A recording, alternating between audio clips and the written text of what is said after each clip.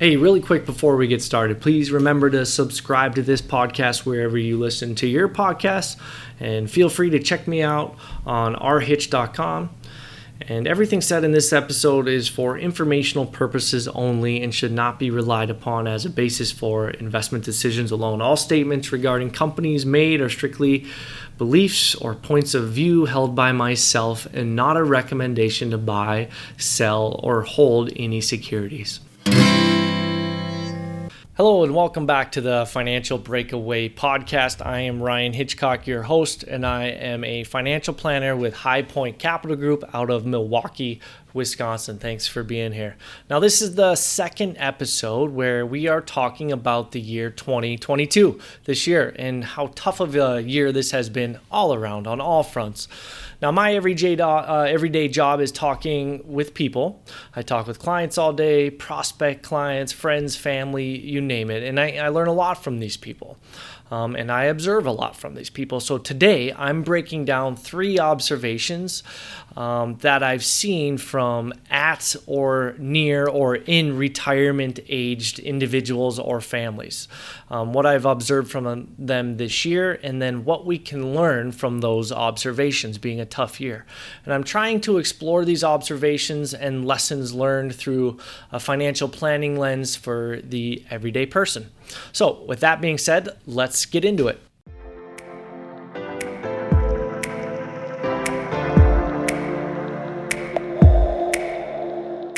All right, let's get right into the first observation, and it's around inflation. Now, like, we haven't heard enough of this word this year. Inflation has been everywhere, and for me, I've been talking about inflation going back about 2 years now, so I'm definitely tired of it. However, this year, we're not just talking about inflation, we're actually living in inflation, and we all know this. It's, been felt worse than it has in over 40 years. So for a lot of us, it's the first time we've ever really felt the effects of pretty big inflation. So I'm going to go off topic here just for a second, so bear with me. I want to really just talk about how convoluted really inflation is, because I don't believe most people really even know that. So just bear with me a second, and then we'll get back into the observation here. So, for example, we've all heard that inflation has been as high as 9% CPI, right? We've all heard that, and all the news stations, radio stations blast that out left and right. So CPI stands for Consumer Price Index, but most people don't really dive too deep into what that really means and what are the numbers behind it. And I'm not advising you do that because it can really make your head spin. For example, there's terms like core CPI or top line CPI, and these things are completely different. Some places even interchange top line with headline CPI, even though they're kind of the same thing. So it just makes things more confusing. But what is core CPI? So core CPI, so again, Consumer Price Index, it's a measure of inflation. So core CPI is a measurement that excludes food and energy prices. And why they do that is, who knows, but why they say that is it's, those two things are subject to sharp short-term price swings, so it can throw off in the inflation numbers. So what they say is it could be misleading for long-term inflation trends. So that's just is what it is. Now, headline inflation or top-line inflation throws food and energy back in the mix. So 2 separate readings. Now, to make matters even worse, the Fed, the Federal Reserve, which we've all become very aware of and their effects on the markets and economy, they actually use a different inflation number as well. They use something called the PCE, the Personal Consumption Expenditure. So I'm not going to explain that, but it's just something different as well in how they calculate that. And then they have, there's the U.S. Bureau of Labor Statistics, and they use something similar to core CPI or headline CPI, but then they throw in terms like seasonally or non-seasonally adjusted. So you get my point that it's very confusing. And I have a point myself in why I'm explaining this, and I'll explain that some more here in a second. But anyways, so we've all felt inflation this year, kind of getting back into the observation. We have felt inflation this year, but retirees are the most at risk because they are on fixed incomes. They're on Social Security or pensions, and then they're pulling money from their nest eggs to kind of live off of. And if inflation is going up, they then might have to pull more money off of their nest egg to live, and that could put the longevity of their nest egg at risk. So observed inflation can really affect retirees or near retirees for the first time in a long time, to sum up my long observation there.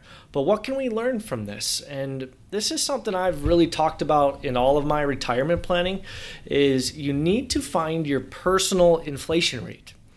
You need to find your personal inflation rate. So again, we've all heard that inflation this year has been as high as 9+% CPI.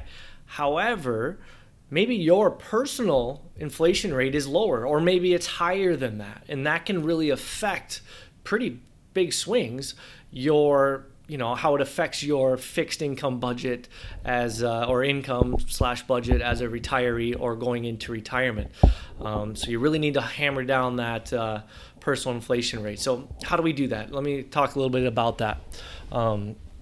So actually, let me explain. Let me back up a minute. Let me explain just what I mean.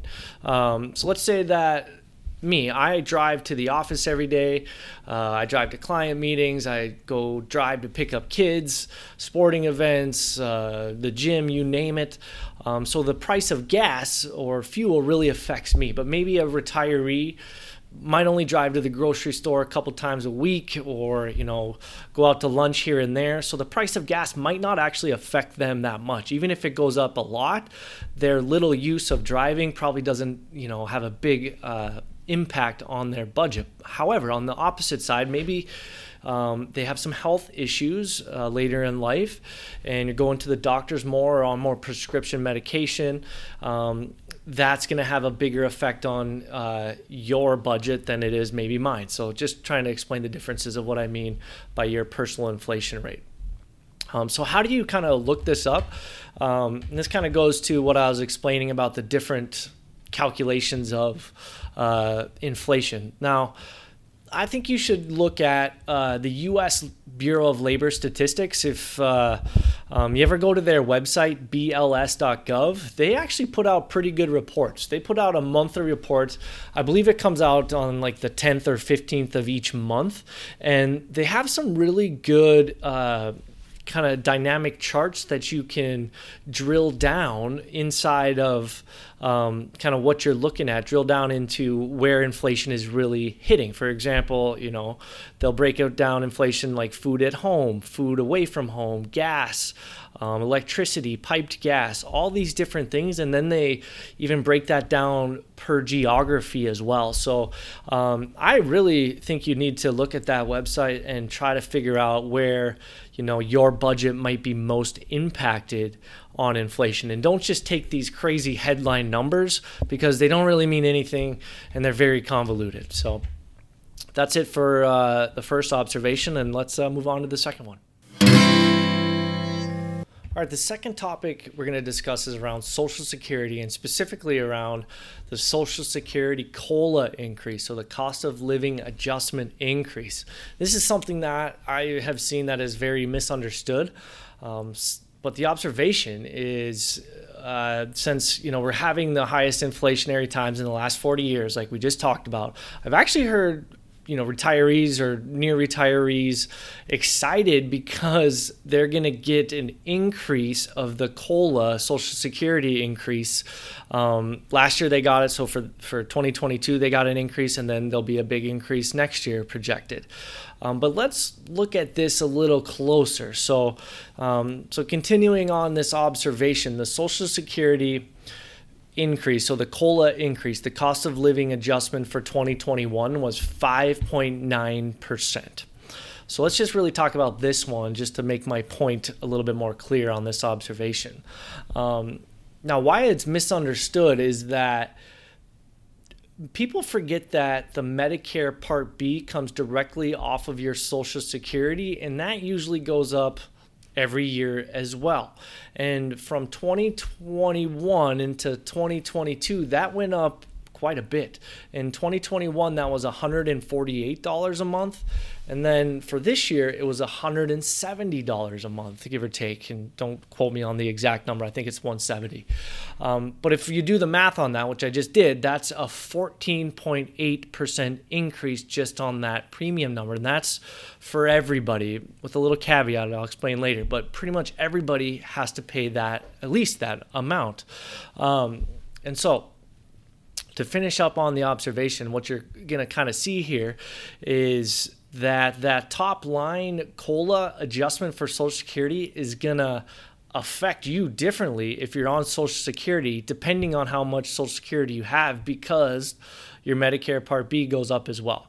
So what can we learn here? How does this actually, play into your retirement equation? And I think what you need to learn is you need to figure out the net increase of what a COLA Social Security adjustment really is. So let's just run through some math. Bear with me, and I'll kind of explain what that means. So let's just assume that you're making $1,200 a month in Social Security in 2021. And then in 2021, you're paying $148 a month for your Part B in Medicare. So $1,200 a month in Social Security, and you're paying $148 in your Medicare Part B. Then you get a cost of living adjustment increase for 2022 of that 5.9% increase. So therefore, your Social Security payment went from $1,200 to $1,270 a month. That's a 5.9% increase. However, your Part B went to $170 a month. So that's going to make your net increase only 4.5%. So it's not the 5.9 as advertised. Now, let's look at somebody that's making more Social Security, more of a max scenario. So let's say that they're making $38.95 a month in 2021. So they were paying, let's just assume they're paying $207 a month in Part B. Did you know that your Part B premium is based on your overall income? So if you're making income from other places other than Social Security, the more money you make outside of that Social Security, the more you might be paying in Part B. So going back to my example, let's say that you're making $3,895 a month, which was the max Social Security in 2021, and you're paying $207 a month in Part B. In 2022, your Social Security is going to go up to $4,125 a month. That's the 5.9% increase. That was the COLA adjustment. But now your Part B went up to $238 a month, because that was just the standard increase rate. Now, for you in this scenario, your overall increase is 5.4% net. So they're actually in a better situation. Unfortunately, they're making more money compared to the smaller guy making less. But my point here is you have to realize that the COLA adjustment isn't all that it's all cracked up to be, and depending on where you fall on the Social Security number that you're getting per month, these increases are going to affect you differently. So you really have to drill down and see what that means for your retirement budget. All right, let's get into the third observation, and this is around a term called sequence of returns risk. And this is actually happening right now for retirees, something we've never seen in the last 10 plus years, because the markets have been up in that time. Now, this is an industry term, I get that, but it's actually the single biggest risk to retirees, and it's playing out right now. It's a very interesting back testing type of study for retirees. It's one of my favorite topics, actually. So let me just at a high level try to explain what sequence of returns risk is.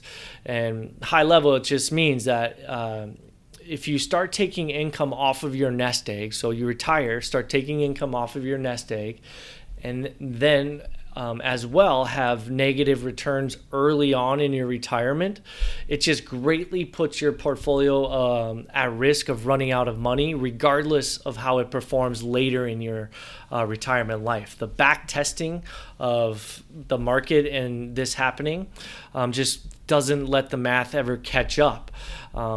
So let me try to explain a little further. If you align two portfolios in retirement and you start taking the same dollar amount of income off of these portfolios, and they actually have the same average annual return over a 25-year period, the only difference between these two portfolios is that their rates of returns are flip-flopped, meaning one portfolio has losses early on in its retirement and then positive returns later on in its retirement.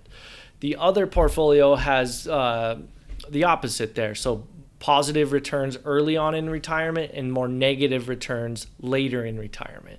And what it shows is that the portfolio that's taking income out, they both are taking income out, but the portfolio that has the negative years early on in the retirement drastically, and I mean drastically, underperforms the other one.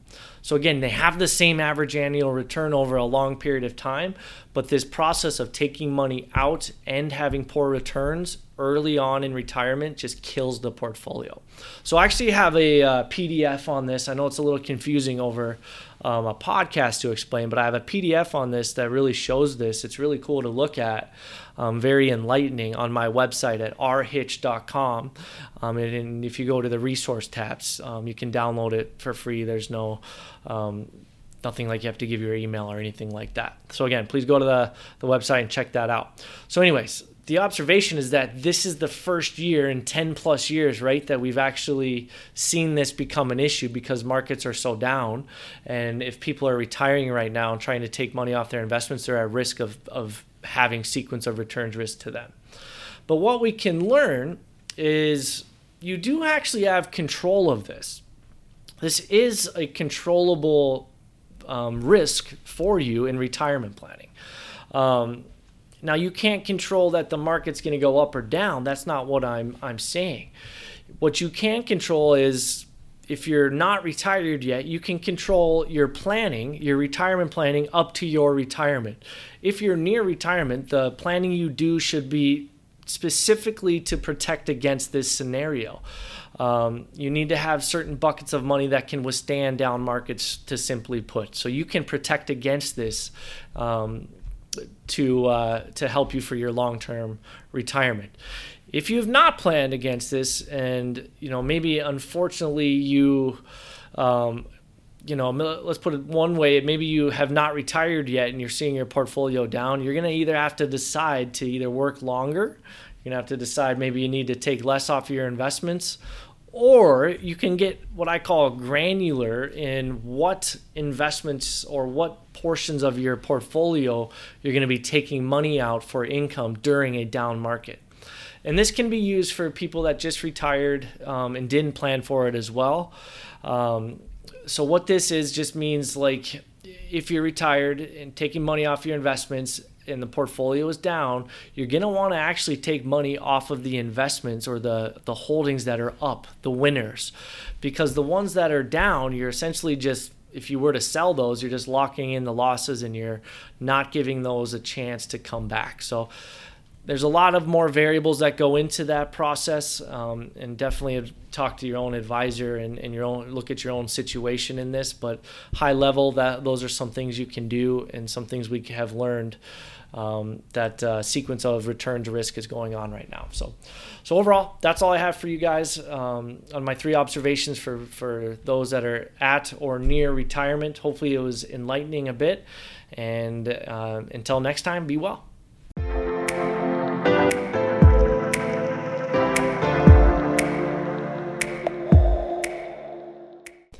High Point Capital Group is located at 1200 North Mayfair Road, Suite 300, Milwaukee, Wisconsin 53226. Phone number 414-253-4600. Securities and investment advisory services offered through SagePoint Financial, Inc., member FINRA SIPC. SagePoint Financial is separately owned in other entities and/or marketing names. Products or services referenced here are independent of SagePoint Financial. Views expressed here should not be construed directly or indirectly as an offer to buy or sell any securities or services mentioned here. Investing is subject to risks, including loss of principal. Past performance is not a guarantee of future results. Indexes are unmanaged and investors are not able to invest directly into any index. Sector investing may involve a greater degree of risk than investments with broader diversification. However, there is no guarantee that a diversified portfolio alone will outperform a non-diversified portfolio in any given market environment. No investment strategy, such as asset allocation, can guarantee a profit or protect against loss in periods of declining values. Please note that individual situations can vary. Therefore, information should only be relied upon and coordinated with individual professional advice. Ryan Hitchcock believes the information presented here is accurate and was obtained from sources that are believed to be reliable. However, Ryan does not guarantee the accuracy or completeness of any information, and such information may be subject to change without notice from Ryan. Statements expressed by guests on this podcast are the views of those guests only and not of Ryan Hitchcock. Statements contained in this podcast may be statements of future expectations and other forward-looking statements that are based on Ryan Hitchcock's or guests' current views and assumptions and involve known and or unknown risks and uncertainties that could cause actual results, performance, or events to differ materially from those expressed or implied in such statements.